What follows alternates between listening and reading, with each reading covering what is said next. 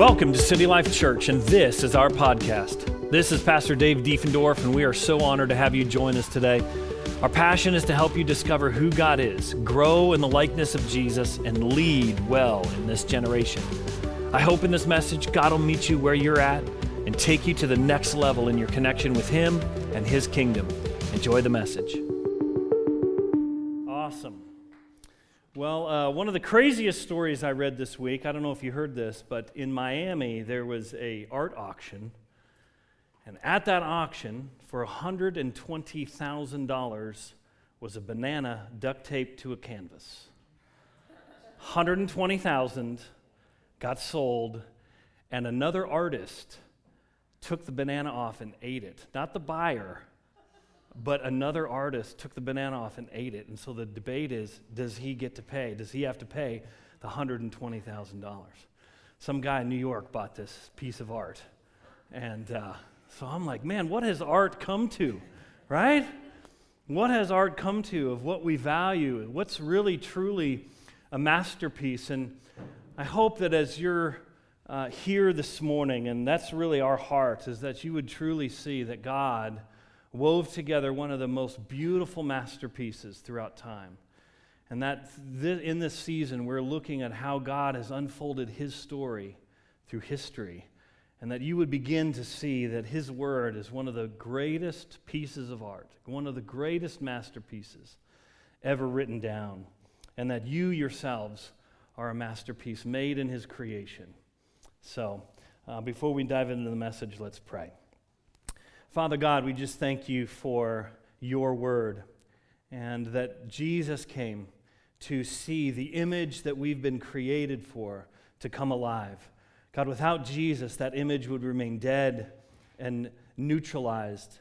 But because of Jesus, Lord, you came to restore and redeem mankind back to our original state with you. And Father, I pray that we begin to see your story as this glorious unfolding.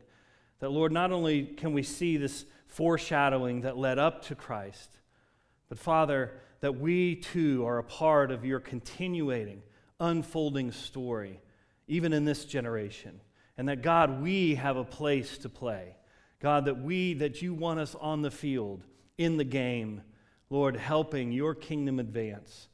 And, Father, with the gifts and the talents that you've uniquely given all of us, God, that we would partner together to see great things happen, not only in our lives or in our families, but God, in this city. And so, Father, we just thank you for your word. Open it up to us this morning, no matter where we're at with you, and speak to us. In Jesus' name, amen.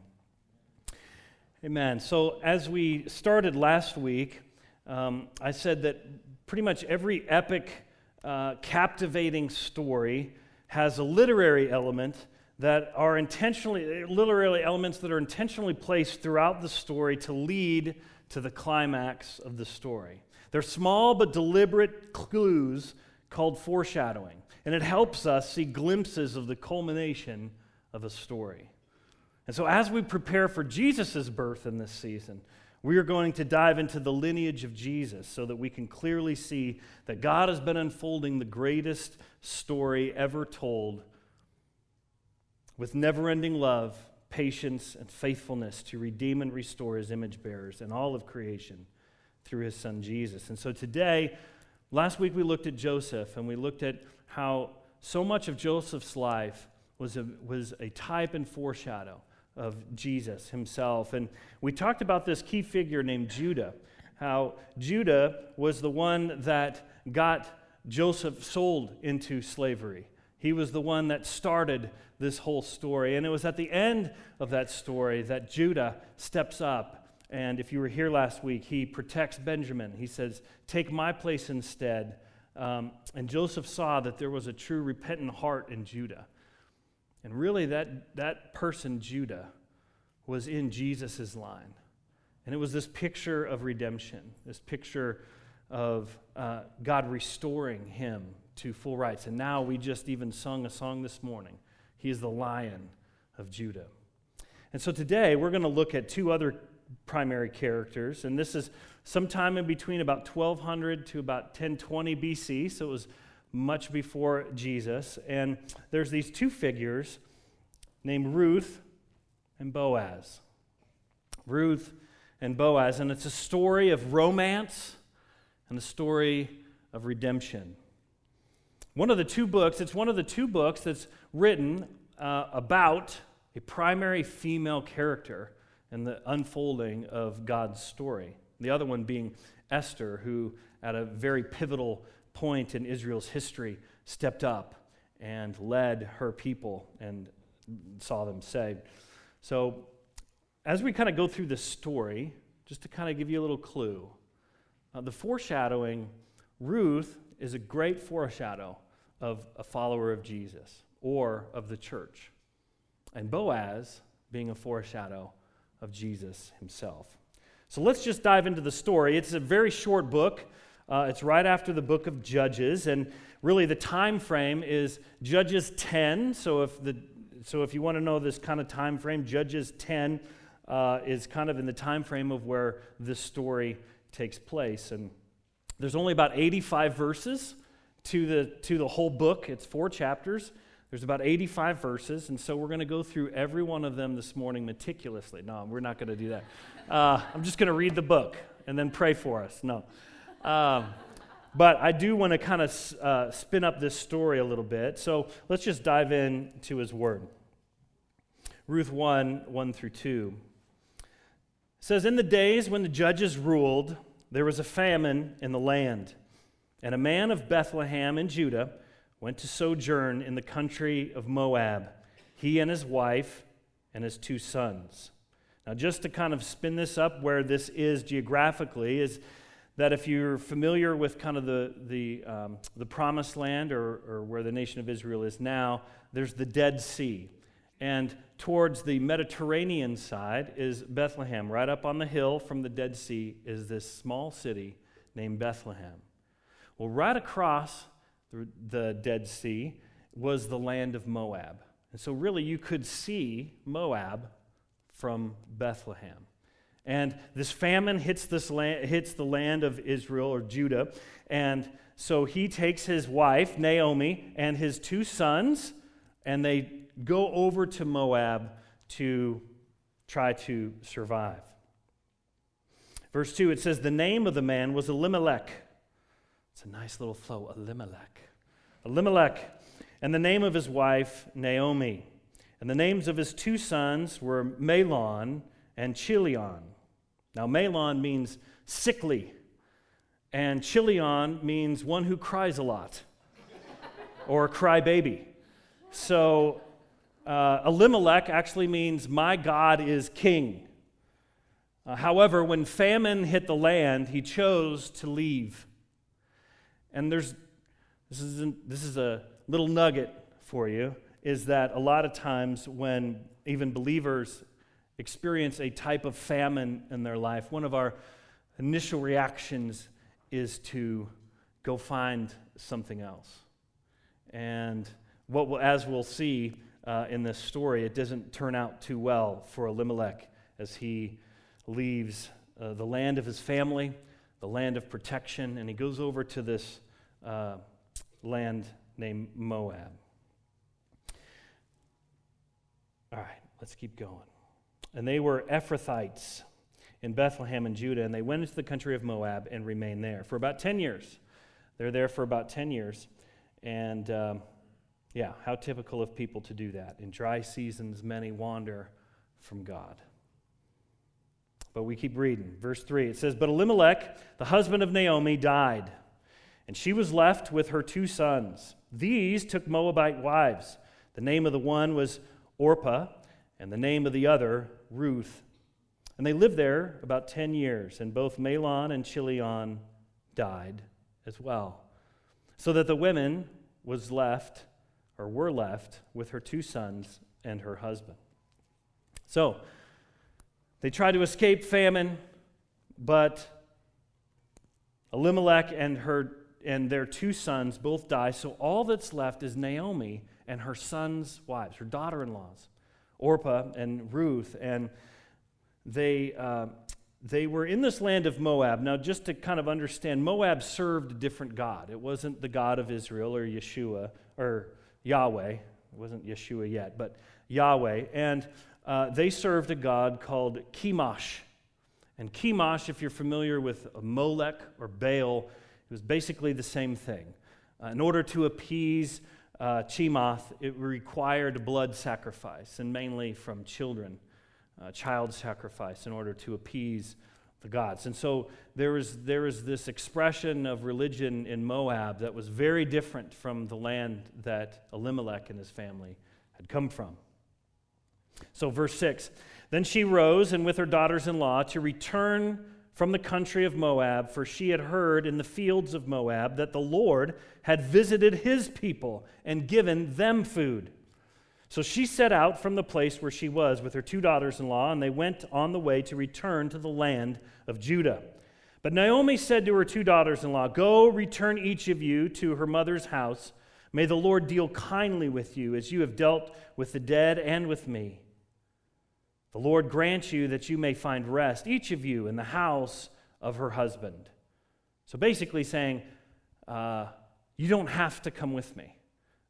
It would be much easier for you to just stay here in Moab, the land of your family, and let me just kind of go back home. And maybe one day you can find a husband yourself, because, and she kind of goes on, she's like, I'm old, so it's not like I'm going to be having any more kids for you to wait for them to grow up to marry. Or, So Naomi is trying to release Orpah and Ruth from any obligation to her. It says, the Lord grant you that you may find rest in each of you in her house of her husband. And then she kissed them as if they were kind of parting, and they lifted up their voices and wept. It's this very emotional parting with Naomi. But then in verse 14 it says, but they lifted up their voices and wept again, as she kind of entreated them again, you don't have to come with me. And Orpah and Ruth have two different responses. Orpah kissed her mother-in-law as to go back home to Moab, but Ruth clung to her. There was something in Ruth that saw, and we can kind of surmise, maybe it was the way Naomi handled loss, maybe of the loss of her husband and then her two sons. Maybe that there was something in Naomi's faith with her God that provoked Ruth to say, I want to know this God that you serve. This is very unlike the God I've been growing up serving. We don't really know what inside of Ruth really attached herself to Naomi. But while Orpah kissed her and left, Ruth cleaved to her. Ruth clung to her. And we can see that this decision actually is one of the reasons why we know Bethlehem today. Verse 15, she said, this is Naomi, see, your sister-in-law has gone back to her people and to her gods. Return after your sister-in-law. But Ruth said, do not urge me to leave you or to return from following you. For where you go, I will go. And where you lodge, I will lodge. Your people shall be my people, and your God, my God. Where you die, I will die, and there I will be buried. May the Lord do so to me, and more also, if anything but death parts me from you. And when Naomi saw that she was determined to go with her, she said no more. Ruth not only makes this covenant with Naomi, but in this statement, she makes a covenant to God. I want to begin serving the God that you serve, Naomi. And she's like, I'm willing to go wherever you go in order to see that take place. And so here in the proclamation of her own statement, she's changing her allegiance from the God of Moab to the God of Naomi. And it's a powerful statement. It's because of Ruth's covenantal decision to go with Naomi back to Bethlehem. It's the reason we know Bethlehem today. So Ruth 2. So they get back there, they get back to Bethlehem, and now Naomi had a relative of her husband's, a worthy man of the clan of Elimelech, whose name was Boaz. And Ruth the Moabite said to Naomi, Let me go to the field and glean among the ears of grain after him, in whose sight I shall find favor. And she said to her, Go, my daughter. In the Jewish law, allowed non-landowners and foreigners to take up the leftovers from the fields. Farmers would allow about 25% of their total yield.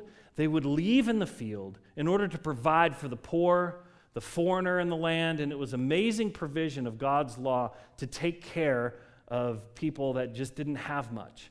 And so Naomi is saying, hey, Boaz is this owns this land, and he tends this field, and he's a relative of my former husband's. And so she said, why don't you go to Boaz's land and work and glean from his field? And so Ruth finds her way to the field of Boaz. And he went out of his way. He noticed her. Who's this foreigner? He begins to ask about her. And he begins to make a way for Ruth to be protected because she didn't have a husband. She was still young. And she didn't want any young man, predatorily, hounding Ruth. And so he tells all his servants, you can't go towards Ruth. I'm going to protect her. I want to provide for her. And so he has an eye out, even from the very beginning, for Ruth. And Ruth, it kind of confounds Ruth. And she says in verse 10, why have I found favor in your eyes that you should take notice of me since I am a foreigner? But Boaz answered her and says, all that you have done for your mother-in-law since the death of your husband has been fully told to me, and how you left your father and mother in your native land and came to a people that you didn't know before. The Lord repay you for what you have done, and a full reward be given to you by the Lord, the God of Israel, under whose wings you have come to take refuge. Then she said, I have found favor in your eyes, my Lord, for you have comforted me and spoken kindly to your servant, even though I'm not one of your servants. As I was reading through this, it reminded me of this verse in 1 John where it says, we love because he first loved us. So Ruth, having this interaction with Boaz and him extending this gracious kindness to her, she goes back to Naomi and tells her all about it. And Naomi begins getting very excited for Ruth. And which we'll see. And Naomi said to her daughter-in-law, verse 20, may he be blessed by the Lord, whose kindness has not forsaken the living or the dead. Naomi also said to her, the man is a close relative of ours, one of our kinsman redeemers. It's this phrase, kinsman redeemer, that we don't really have, obviously, today, and so it's very hard for us to kind of understand, well, what is that? Well, and a kinsman redeemer is a male relative, according to various laws of the Pentateuch, or the Torah, had the privilege or responsibility to act on behalf of a relative who was in trouble, in danger, or in need. And this kinsman redeemer, in Hebrew it's goel, and it's about protection and provision. And so because Elimelech had died, his land should have gone to his offspring. But obviously, they too have passed away.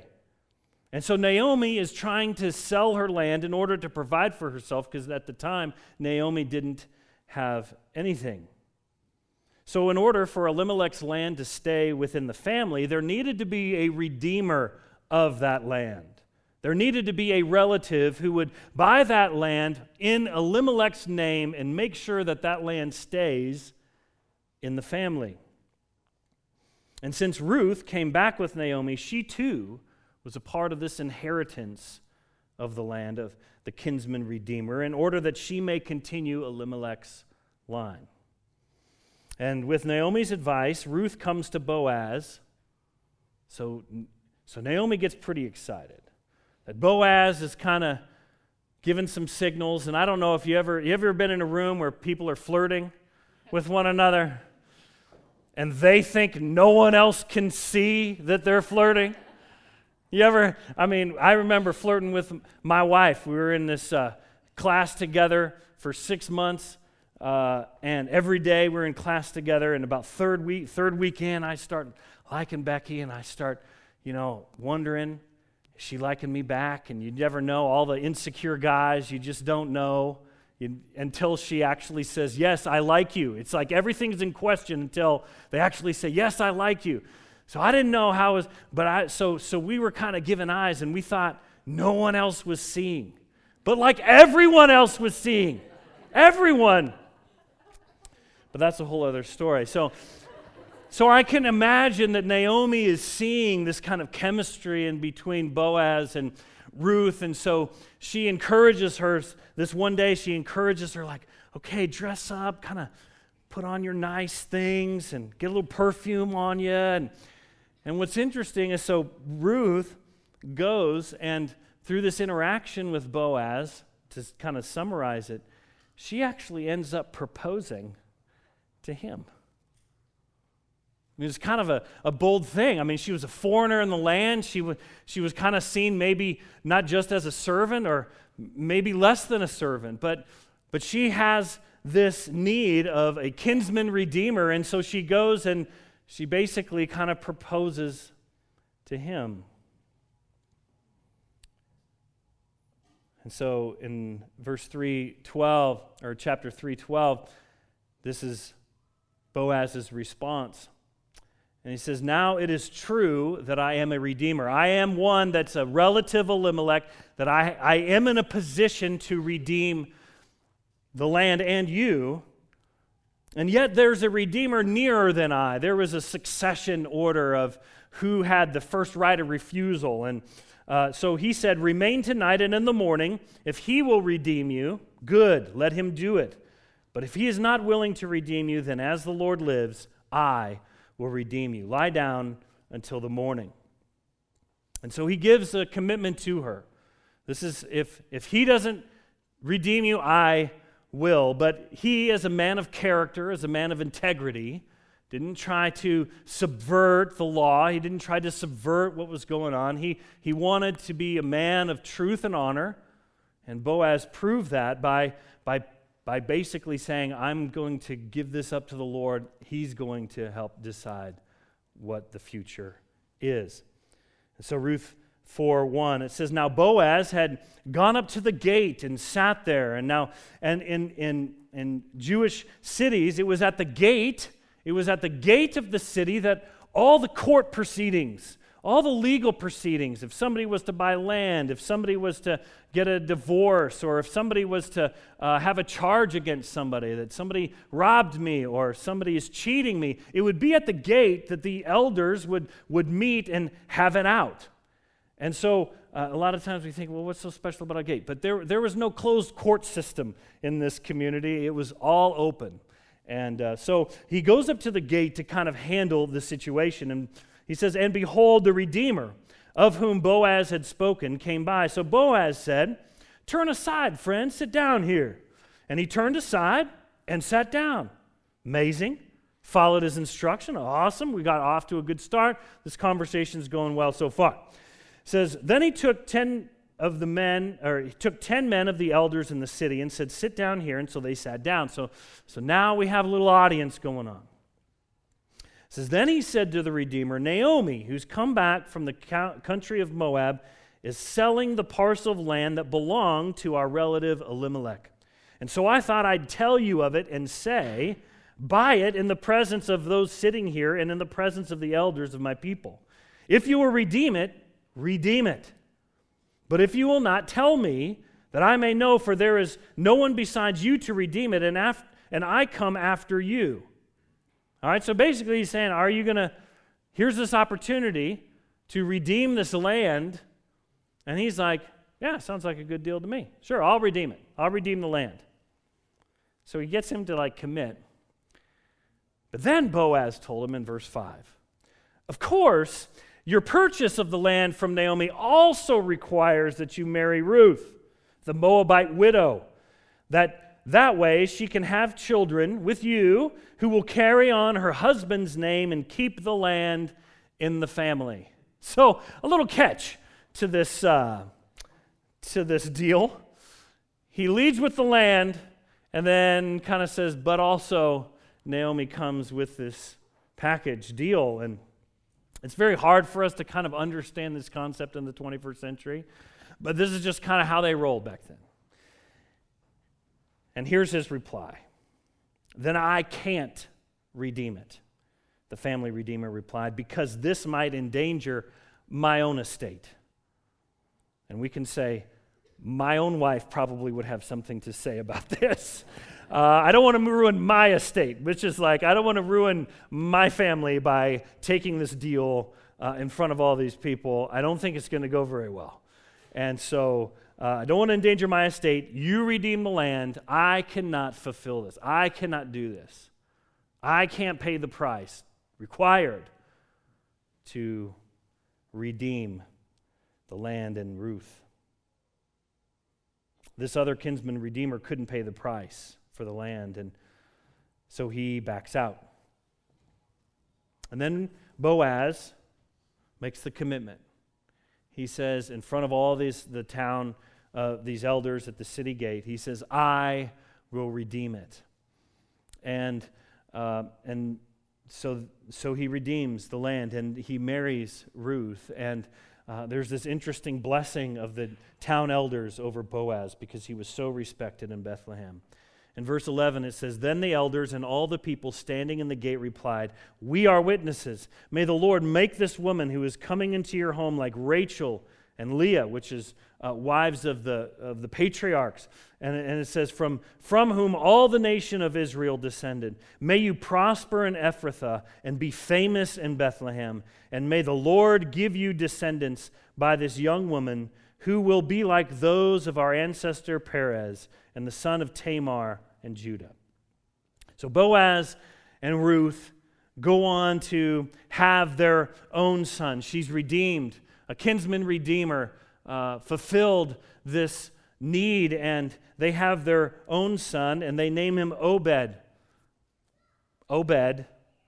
That's sometimes what we think of like when we're really tired. Obed. No, this was, sorry, that was a cheap shot. But they have this son Obed, who later goes on to have a man named Jesse, who later goes on to have a son named David. King David. This is King David's great-grandparents who, and what's interesting to the story is Boaz's mom, if you're familiar with Joshua coming into the promised land, and before they invaded Jericho, they send out spies to go into Jericho, and there's this prostitute named Rahab who took them in and allowed them to safety, and she said, hey, when you raid the city of Jericho, just make sure me and my family are safe. And Rahab goes on to marry this guy named Salmon, which is another weird name. I think that's how you pronounce it. It's probably not how you pronounce it in Hebrew, but Salmon. And Salmon and Rahab are Boaz's mother and father. So Boaz provided for and cared for Ruth in the fields, and they got to know who they were. She then proposes to Boaz. Boaz was willing to pay the price, not only for the land, but for her. I find this to be a tremendous foreshadowing of romance and redemption, of loss and of restorative love. God foreshadows Jesus, our kinsman redeemer, who paid the price that others could not pay so that the land, the earth, and his bride, the church, would be redeemed. It reminds me of 1 Peter 1, when Peter says, for you know that God paid a ransom to save you from the empty life you inherited from your ancestors. And the ransom he paid was not mere gold or silver. He paid for you with the precious lifeblood of Christ, the sinless, spotless Lamb of God. What an amazing story of how we too, much like Ruth, We needed to leave the land that we grew up in, the culture that we grew up in, the God or gods that we served. And coming into this land of God, of coming into this new land, this new community, these new people I've never met before. These guys are definitely not like the family I grew up in. These are some kind of oddballs in this place, you know? And that's okay to admit because, you know, you're probably one of them. Because, right, everybody's normal till you get to know them, right? So coming into this land. But then what's interesting is that Ruth proposes to Boaz in the same way that God waits for us to say, God, I need you as my kinsman redeemer. I need you as my redeemer to redeem me from my sin, to redeem me from my own selfishness. And that Boaz was willing and able to pay the price for Ruth to be redeemed. And in the same way, there may have been others that have tried to redeem mankind, but they didn't have the ability to. But Jesus is the only one that had the ability to redeem not only the earth, but of mankind, and to see his church, his bride, brought into the family of God. And what's interesting is that Ruth was a Gentile. Ruth wasn't a part of the family of God. But because of Boaz and because what he was willing to do, he redeemed Ruth. And in the same way, Jesus, anybody can come. No matter where they're at with him, you can come to God to say, God, I need a redeemer. I need protection. I need your provision. I need your light covering my life, guiding my life, and helping me navigate this life that you've given me so that I too can become a glorious image bearer to glorify the God who created us.